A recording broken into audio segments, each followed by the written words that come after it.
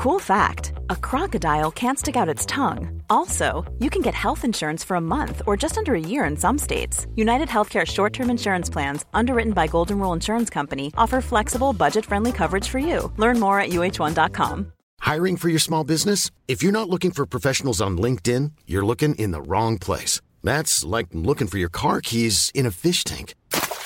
LinkedIn helps you hire professionals you can't find anywhere else, even those who aren't actively searching for a new job but might be open to the perfect role. In a given month, over 70% of LinkedIn users don't even visit other leading job sites. So start looking in the right place. With LinkedIn, you can hire professionals like a professional. Post your free job on linkedin.com/spoken today. Hi, this is Paige from Giggly Squad, and I want to talk to you about Splash Refresher and my water intake. Okay, so you guys obviously know that I'm a hydrated girly, but sometimes when you drink that much water, it starts to just taste bland, and you're just like, I need something to spice it up. That's why I love Splash Refresher.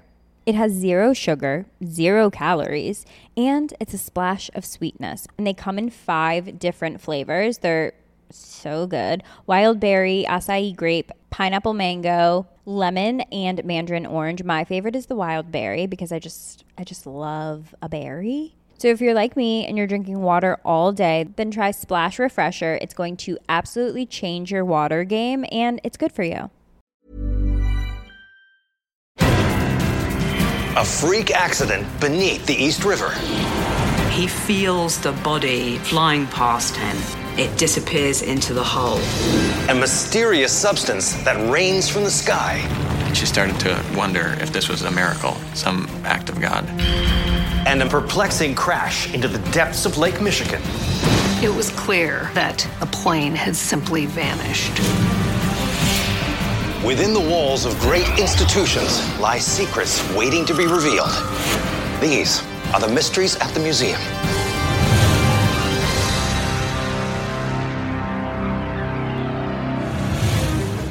New York City is a booming metropolis of over 8 million people, and its subway, with more stations than any other system in the world, serves over 1 billion riders per year. Just a short ride into Brooklyn is an institution that celebrates the history of this remarkable network, the New York Transit Museum. Housed inside a decommissioned subway station is a collection of vintage trolley cars, fare boxes, turnstiles, and other relics related to keeping the city moving. But according to senior museum interpreter Polly Desjardins, one item speaks to a disaster of epic proportions.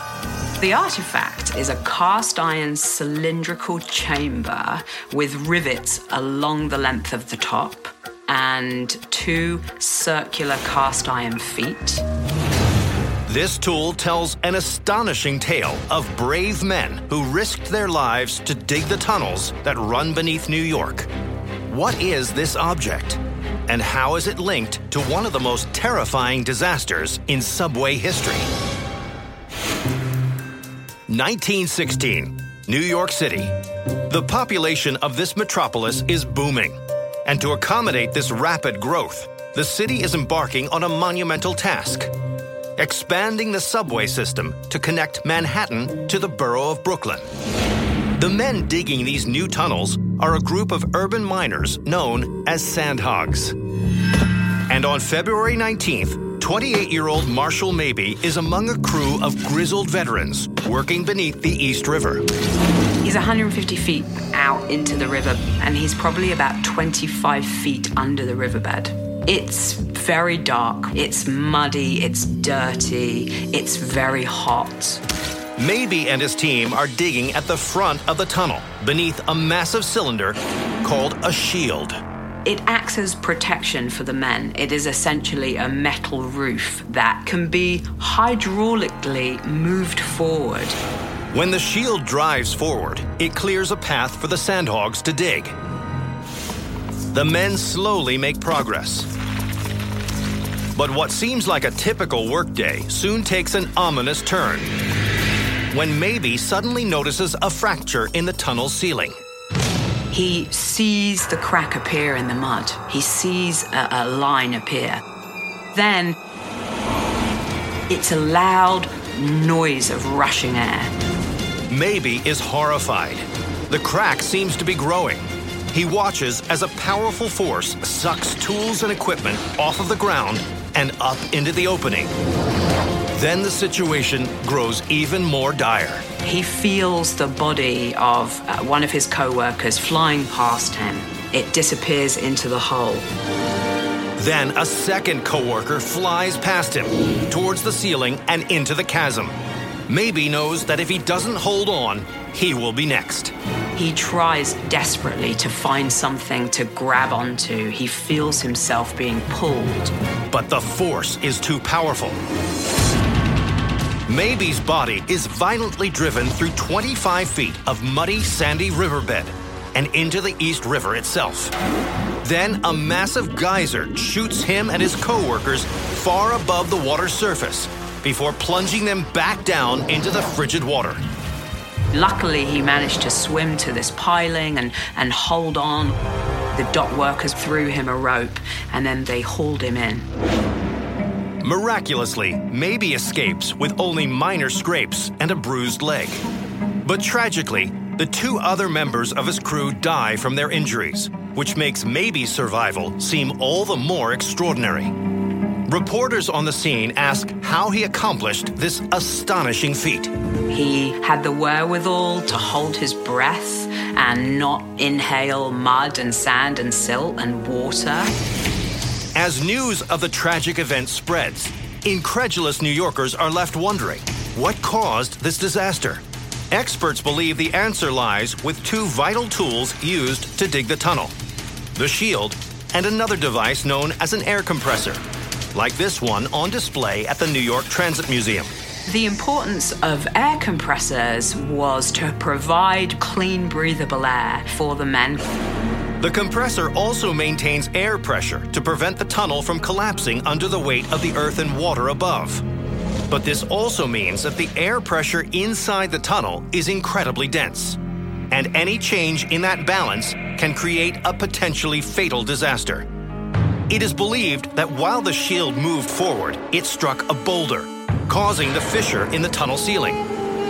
The compressed air rushed through the hole, creating what is known as a blowout. It's somewhat similar in the sense that if you opened an aeroplane door mid-flight, everything inside the plane would get pushed through that door and out into the atmosphere. In the wake of the accident, the damage to the tunnel is quickly repaired. And despite his horrifying experience, Maybe returns to work just 1 week later, to the proud approval of his fellow sandhogs. Maybe continues in his dangerous occupation for the next 25 years, and he is able to witness the completion of the tunnel when it opens to the public in 1920. Today, this underground connection is a crucial part of New York City commuters' daily lives, even though most are unaware of the heroic effort that led to its creation. New York wouldn't be the city that it is today without the subway and without men like Marshall Maybe. And this air compressor, on display at the New York City Transit Museum, acts as a memorial to one man's extraordinary tale of survival and his devotion to a project that transformed the Big Apple. Known as the horse capital of the world, Lexington, Kentucky is also home to the oldest college west of the Allegheny Mountains, Transylvania University, founded in 1780. And located on campus is the Monroe Moosnick Museum, an institution that chronicles the early days of the university's medical school. It features bizarre specimens, such as one of the world's largest hairballs, a cadaver made of wax, and a collection of fetal skeletons. But amongst these oddities is one object that may never be fully understood. The artifact is contained inside of a glass bottle, and it's a substance that is kind of submerged in a murky liquid. The substance inside of the jar is roughly 140 years old. According to Transylvania University professor Kurt Godey, the contents of this jar triggered a storm of meteorological confusion. It's just outside of anybody's comprehension of how the world should exist. What bizarre contents does this bottle contain? And where did they come from? March 3rd, 1876, Olympia Springs, Kentucky. On a beautiful spring day in this remote farming community, Mrs. Allen Crouch tends to her plants. But as the day wears on, the weather dramatically shifts. Mrs. Crouch noticed a whirlwind in the sky. Then she's suddenly struck by the realization that this is no ordinary weather. She was out in the yard, and pieces of some substance started hitting her and landing all around her. A perplexed Mrs. Crouch scampers for cover and watches in bewilderment as the downpour continues. Moments later, the storm passes. When she heads back outside, she's startled by what she sees. The fields are covered by small chunks of a bizarre pink substance. She comes to see quickly that the livestock are gorging themselves and eating as much of this as fast as they possibly can. When she picks up a piece from the ground, Mrs. Crouch is horrified. What she was holding was a piece of raw meat. But why would raw meat rain down from the sky? She started to wonder if this was a miracle, some act of God, a message for something greater. When she reaches out to neighbors, Mrs. Crouch discovers that oddly, she's alone. This seemed to be an entirely isolated incident. Nobody else in Olympia Springs saw anything in the sky. Nobody else had anything land on their property. Locals descend on the Crouch fields, determined to identify this mysterious meat. But taste tests are inconclusive. They tasted it and declared sometimes that it was venison, sometimes mutton, sometimes bear meat. Everybody seemed to have their own opinion. In search of answers, the community turns to the experts. Scientists at Transylvania University came to collect samples of it. The meat specimens taken from Mrs. Crouch's farm are preserved in jars, such as the one now in the collection of the Monroe Musnick Museum. Initially, there were dozens of samples collected. Currently, this is the only known remaining sample. When the press gets a hold of this story, it dubs the phenomenon meat rain. It was clear that something very unique and unprecedented happened on the Crouch farm. But the question remains, what is meat rain? And why did it fall from the sky?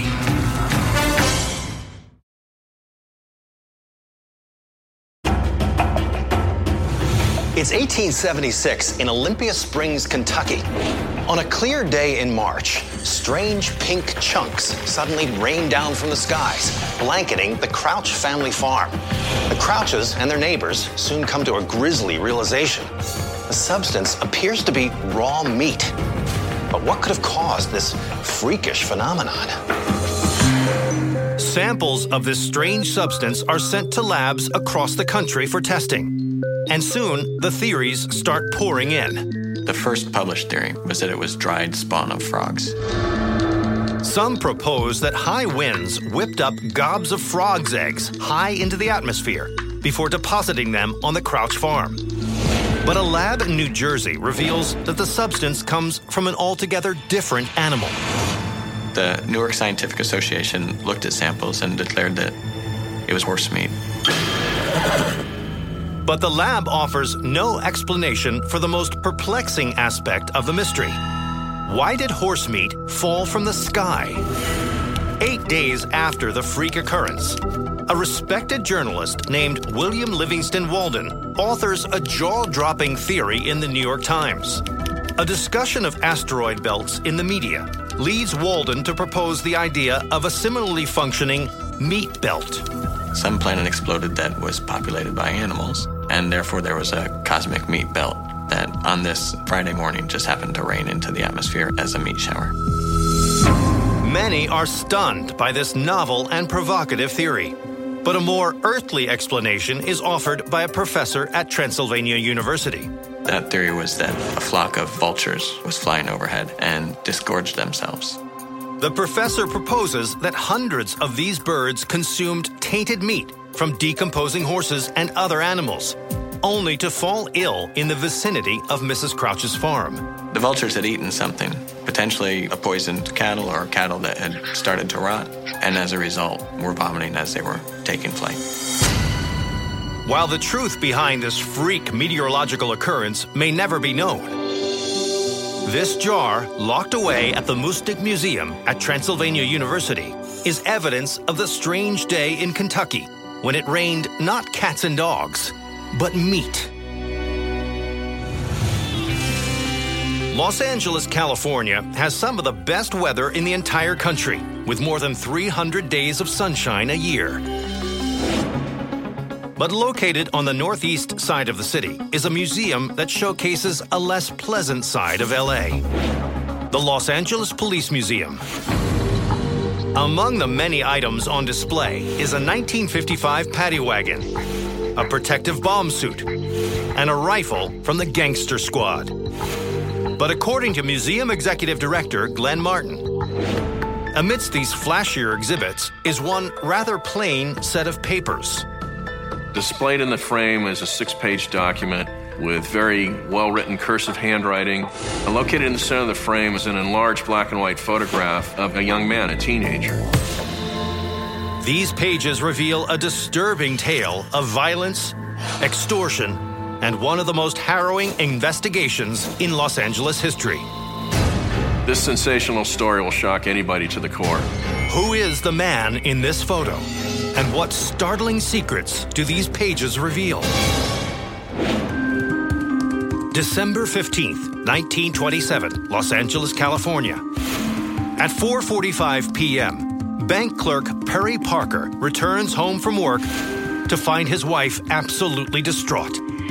She reveals that their 12-year-old daughter, Marion, hasn't come home from school. Then, as Parker processes the unsettling news, he receives a telegram with a troubling message.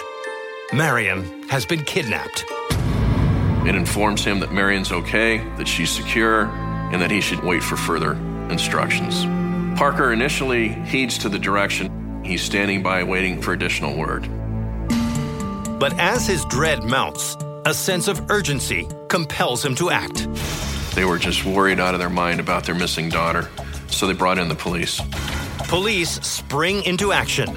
But then, another letter arrives with very specific instructions. Within the letter, there's a request for $1,500 in gold certificates.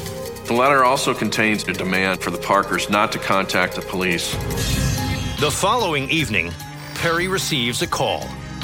The man on the other end declares that he is the kidnapper, and he's ready to return Marion. And that call directs him to a location not far from his home where the exchange of money for his little girl is supposed to occur.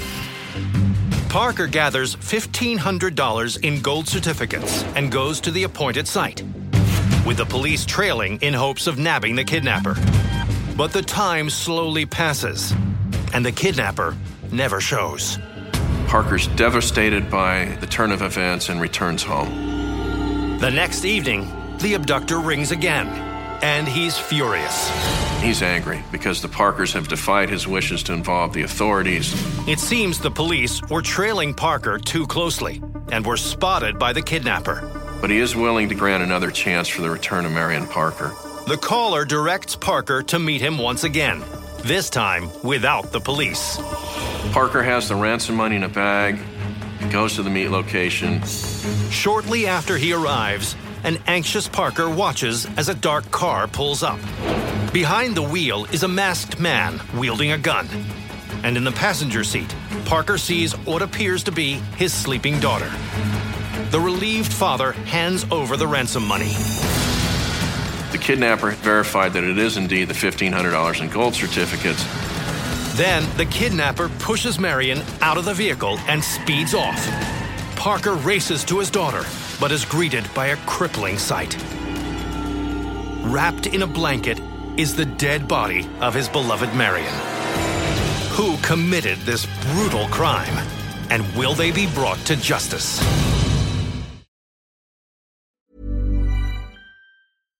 One size fits all seemed like a good idea for clothes. Nice dress. It's a t-shirt. Until you tried it on.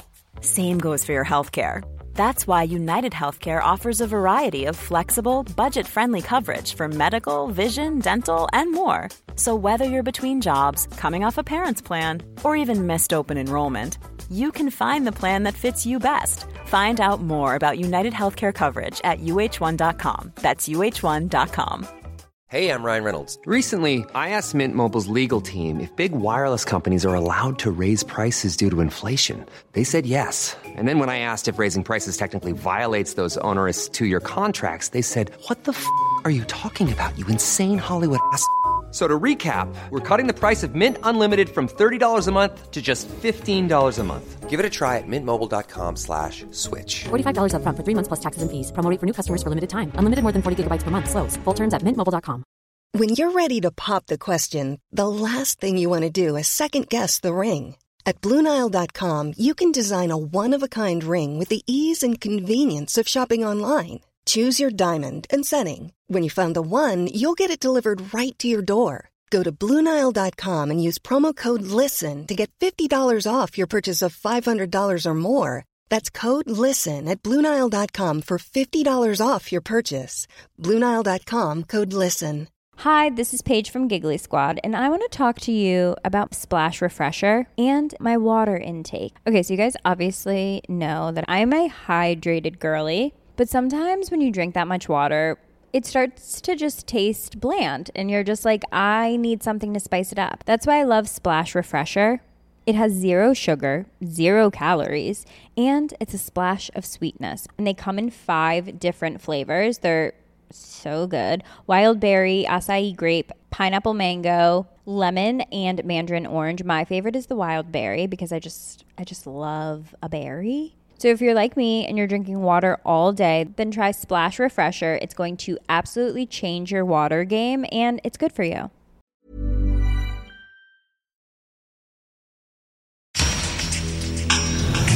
It's 1927, Los Angeles, California. The 12-year-old daughter of prominent banker Perry Parker has been abducted. When Parker delivers a bag full of ransom money to a prearranged drop point, he's greeted by a harrowing sight: the dead body of his beloved daughter. So who's the criminal behind this vicious plot? And will he be brought to justice?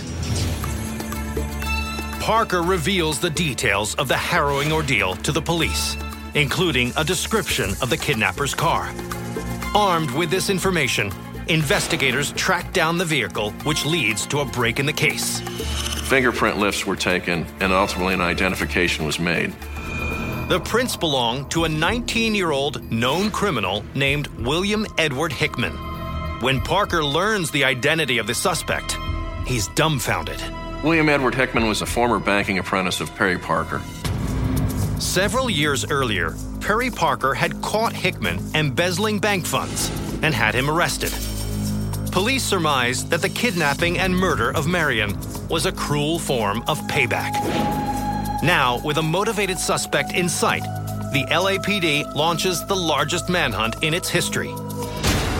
All told, 20,000 people, both law enforcement and beyond, are mustered to search for the murderer of little Marion Parker. 7 days later, investigators discover that the traceable gold certificates that Parker had given him have been used at a gas station in Arlington, Oregon. Hickman is tracked down nearby and arrested. And when he's taken into custody by the LAPD, Hickman confesses to the abduction and murder of Marion Parker, believing that the truth will save him from the gallows. He outlines every step of his shocking crime on these handwritten pages. In the confession, Hickman speaks of killing the little girl to avoid detection. Hickman is found guilty of murder, and on October 19th, 1928, he is executed at San Quentin Prison. Today, the chilling details contained within this confession, now on display at the Los Angeles Police Museum, provide the most detailed first-hand account of a brutal crime that shocked this city.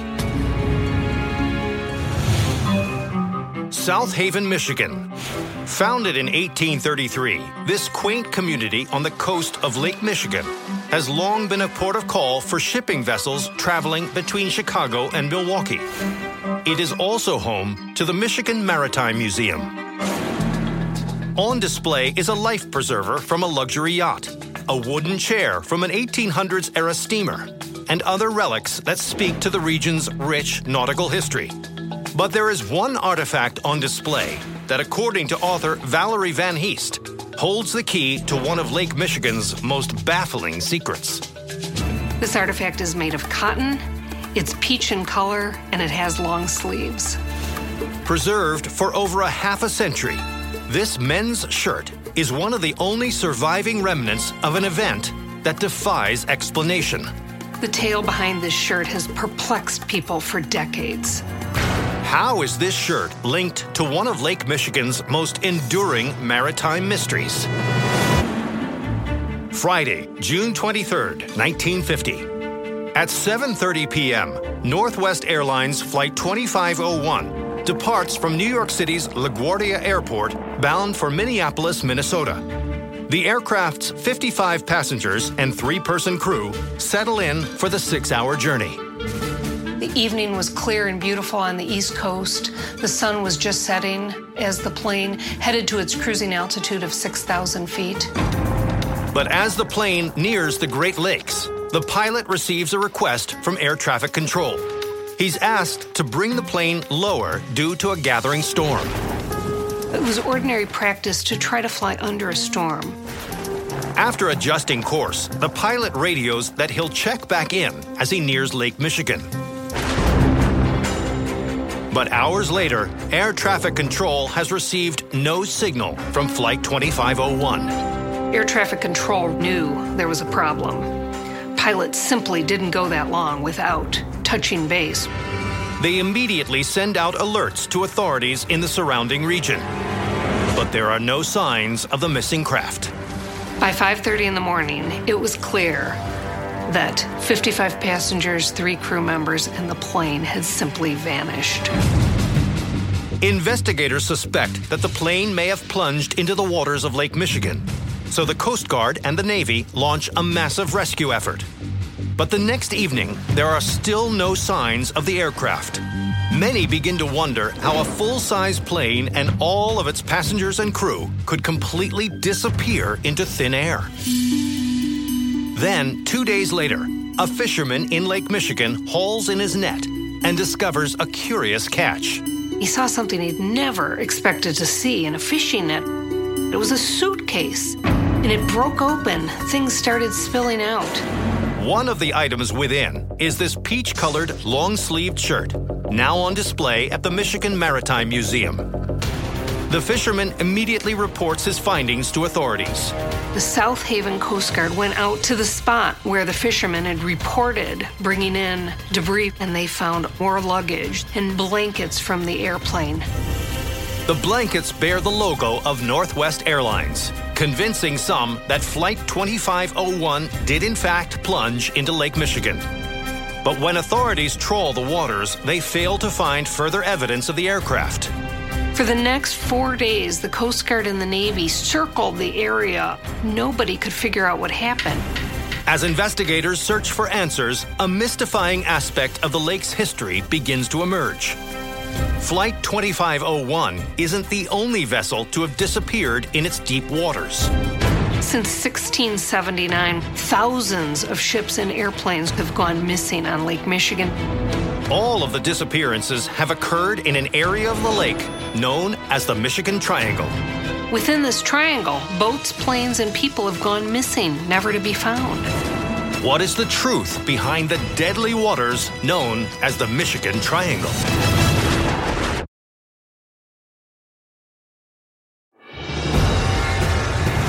It's June 1950. Northwest Airlines Flight 2501 crashes into Lake Michigan, killing all 58 people on board. The plane is never found, joining a long list of vessels that have mysteriously vanished in an area known as the Michigan Triangle. So what's the truth behind these strange disappearances? Many believe the cause of the disappearances can be found in the relationship between geography and meteorology. Lake Michigan is 400 miles long. It's not uncommon to see a squall line that brings winds 75 miles an hour. But this only explains half of the story. Even if the mysterious fates of Flight 2501 and numerous other missing crafts can be attributed to Lake Michigan's perilous weather, why do all of them seem to vanish without a trace? In 2007, a surprising discovery casts new light on this seemingly cursed region of the lake. An ancient formation resting 40 feet below the water. One archaeologist discovered a ring of rocks beneath the surface with carvings dating back to prehistoric times. The circle of stones is probably the remnants of an ancient civilization. Some people call this the North American Stonehenge. A place for mystical ritual. Many believe these strange circles are imbued with supernatural energy. But could the stones exert a metaphysical force strong enough to crash planes and sink ships? There's been theories that they're responsible for these disappearances. While some look for clues on the lakebed floor, others believe the answer looms in the skies above. Less than 2 hours after Flight 2501's last radio communication, 2 policemen across the lake in Wisconsin spotted a bizarre red light hovering above the water. 10 minutes later, it disappeared. Though the officers report the sighting to their superiors, the authorities are never able to identify the light's source. Yet similar sightings have been documented in the region since 1913. There are many people who have extrapolated this and presume that aliens have come into this region. This activity leads some to believe that a UFO was somehow behind the disappearance of Flight 2501. But without further evidence, the true circumstances that brought down the plane and countless other vessels may never be known. I think there's always going to be a mystery about these disappearances. Today, this long-sleeved shirt, which belonged to a passenger of Flight 2501, reminds visitors of the mysterious area known as the Michigan Triangle. Palm reading tools, potion bottles, and a taxidermied rattlesnake. These are but a handful of the curios on view at the Skepticeum at the Center for Inquiry in Amherst, New York, an organization dedicated to investigating the seemingly unexplainable. But amidst these occult oddities lies a rather ordinary artifact. The object here is a conical item in which the sections telescope together, some 2 feet long. It's in 3 sections of metal. Despite its commonplace appearance, according to senior researcher Joe Nickel, this object was once said to have an otherworldly purpose. This item is associated with one of the most profound and mysterious movements in American history. In what bizarre ritual was this trumpet used? And how did it help spark a craze that captivated America? Early 1852, Athens County, Ohio. A middle-aged farmer named Jonathan Coons is beginning to question the religious teachings that have long sustained him. But then he discovers an intriguing supernatural practice that's spreading across the United States. It's called spiritualism. Spiritualism holds that we don't really die, that you simply move to a different realm, and one can actually communicate with spirits of the dead. For Coons, this is the answer he's been looking for. He was losing his faith, but still wanting to believe that you don't just die. And this movement allegedly offered proof of that. Captivated by the promise of otherworldly contact, Coons begins to frequent seances, where the living and the dead seem to miraculously reconnect through a psychic medium. And soon, a clairvoyant delivers a fateful message to Coons from the other side. She told him that he was a medium himself, a powerful medium. Curious about his potential psychic gift, Coons convenes a seance at his home to test his powers. And to his amazement, he reportedly receives an unusual request from the beyond. The spirits had said to put out musical instruments, and among those, John Coons put out a simple tin trumpet. And when Coons incorporates the trumpet into his seance, it displays extraordinary abilities.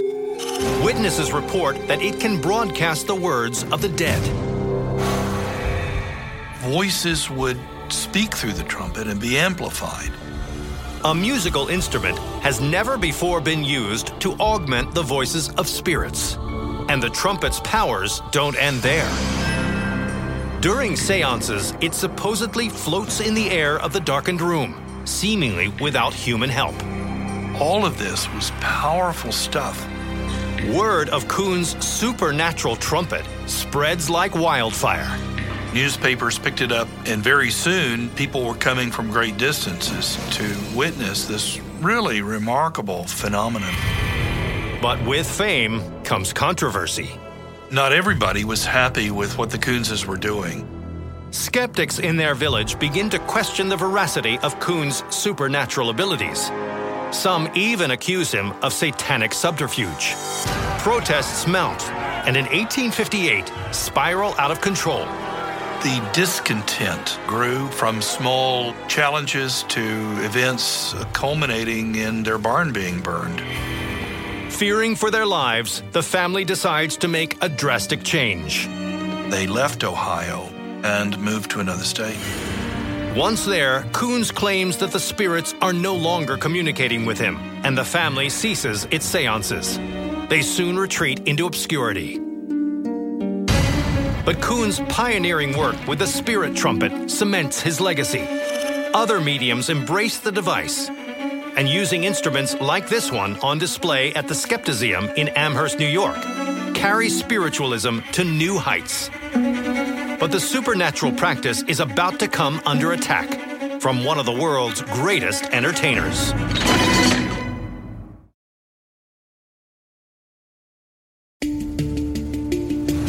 It's the 1920s. The spiritualist movement and its psychics have attracted millions of followers. But one world-renowned entertainer is about to bring unwanted scrutiny on their otherworldly practices. Over the course of his illustrious career, famed magician Harry Houdini has been fascinated by spiritualism, but skeptical of the mediums who claim to communicate with the dead.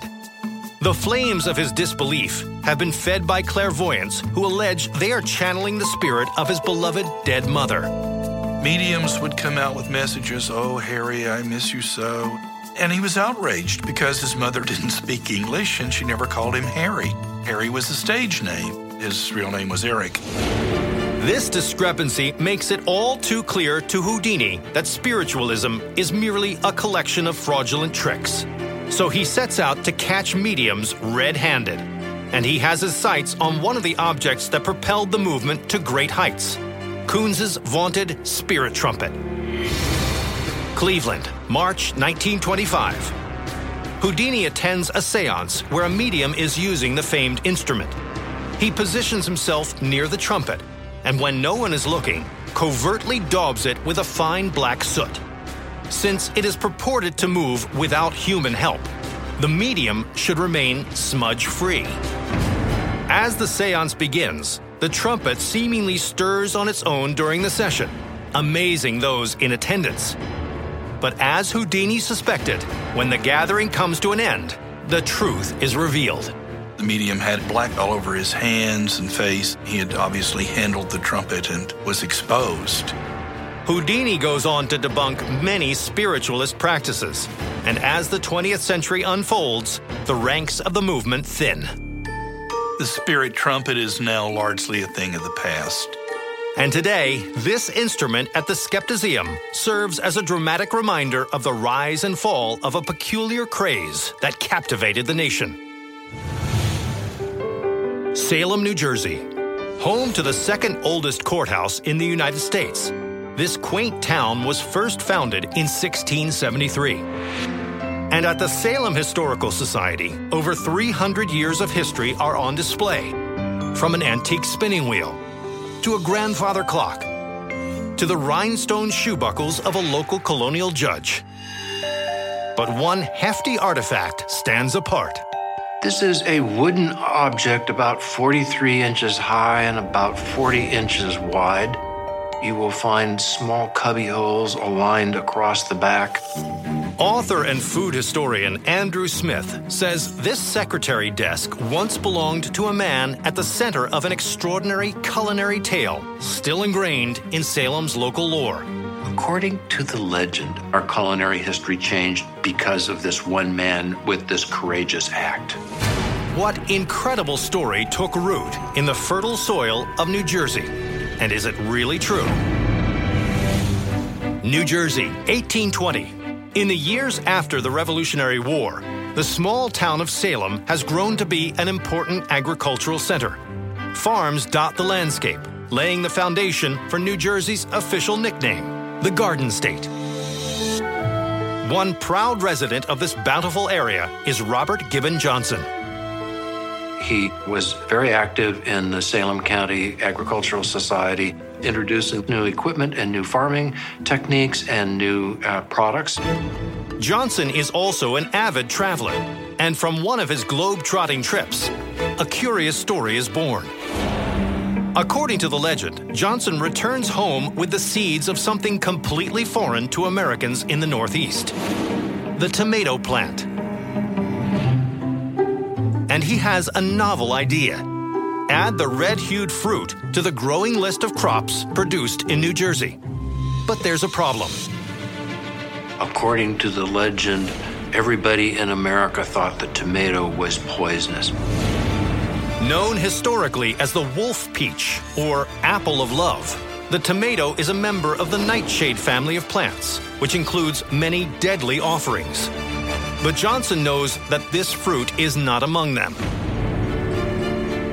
If only he can convince his fellow Salem residents that it's edible, he knows the crop could prove a boon for the local economy. It's something that they can grow and raise and make money on by selling it to others. And he has an ingenious way to persuade the populace that tomatoes are safe to consume. The only way that Johnson can prove to them that it's not poisonous is by publicly eating a tomato. As the story goes, at the end of the summer growing season, Johnson makes a shocking announcement in the local paper. On September 26th, on the steps of the town's courthouse, he will eat the supposedly poisonous plant. This shocked the local residents. They feared for his life. They worried that he would take a bite of the tomato and he would die. On the appointed day, Johnson mounts the courthouse steps, a basket of raw tomatoes in hand. The gathered crowd waits with bated breath, sure they've come to witness Johnson's death throes. He took one bite and the crowd roared with worry. In the midst of this, he took a second bite, then a third bite. Much to the amazement of the stunned witnesses, Johnson does not collapse in a poisoned heap, even after he consumes an entire mound of tomatoes. It is a revelation. It was the bite heard around the world. All of a sudden, everybody in New Jersey and in America began planting and growing tomatoes. The extraordinary story of this daring act takes hold within the region, prompting each generation to pass it on to the next. But over 150 years later, one man will make a discovery that gets to the tangled root of this sensational tale.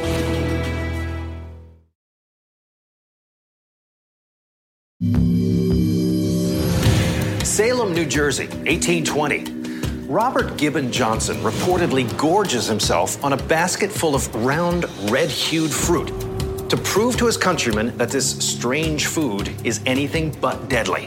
According to legend, this event marks the introduction of the now popular tomato in the American diet. But is this amazing tale of culinary daring really true? Over the years, the legend of Robert Gibbon Johnson's famous deed spreads far and wide. But in 1981, budding food historian Andrew Smith comes across the story in an academic journal. Intrigued, he delves deeper into the tale of Johnson and the tomato. And soon, he begins to doubt the veracity of the long-accepted story. His first clue that something might be awry? There is no evidence anybody in America at any time considered a tomato to be poisonous. While tomatoes were not a common part of the American diet until the mid-1800s, Smith finds it wasn't due to their potentially lethal nature. Instead, it can be traced to the English and Northern European ancestry of most Americans at the time. It wasn't part of their culinary culture. It wasn't something that they liked the taste of. So if the tomato was never thought to be poisonous, what of the tantalizing tale of Robert Gibbon Johnson scaling the Salem courthouse steps and boldly biting into the forbidden fruit? For 6 months, I looked around trying to find evidence for the story. Despite consulting numerous contemporary sources, including a history of southern New Jersey written by Johnson himself, Smith can find no mention of the famed incident until 1908, when a single story made an unsubstantiated claim. In 1820, Robert Gibbon Johnson introduced the tomato into Salem.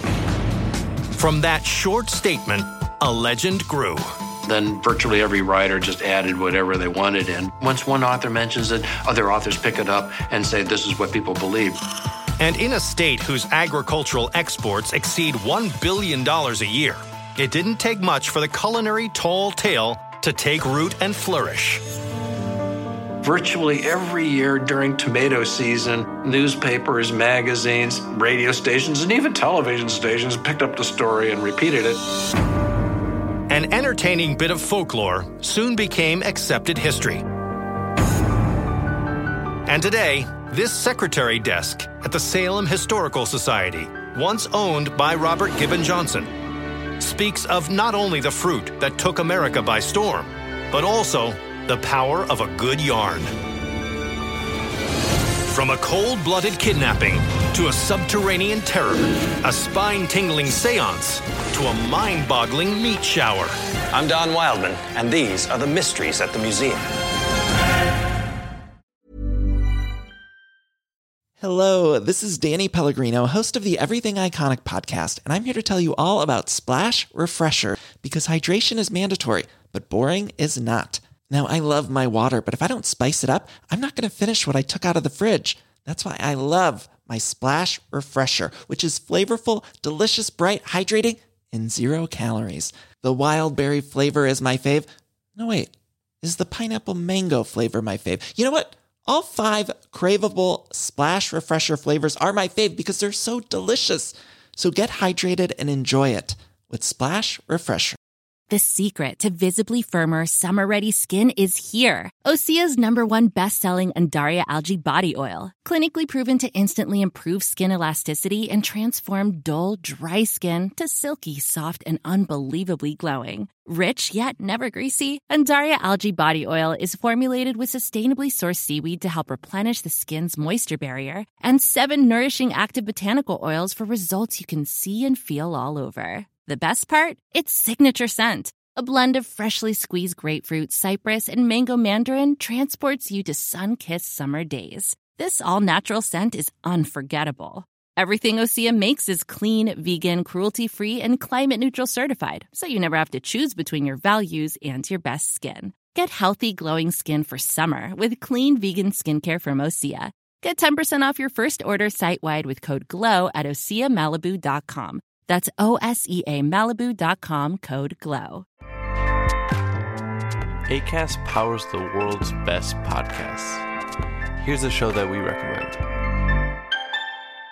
The Real Housewives is a guilty pleasure for most, but if you're looking to not feel guilty about that pleasure, tune in to Everything Iconic with me, Danny Pellegrino, where I break down all the messy moments and behind-the-scenes antics of Bravo's popular franchise. And on Everything Iconic, I also interview celebrity guests like Kelly Ripa, Keke Palmer, Drew Barrymore, Cameron Diaz, and more about their guilty pleasures, their past work, and so much more.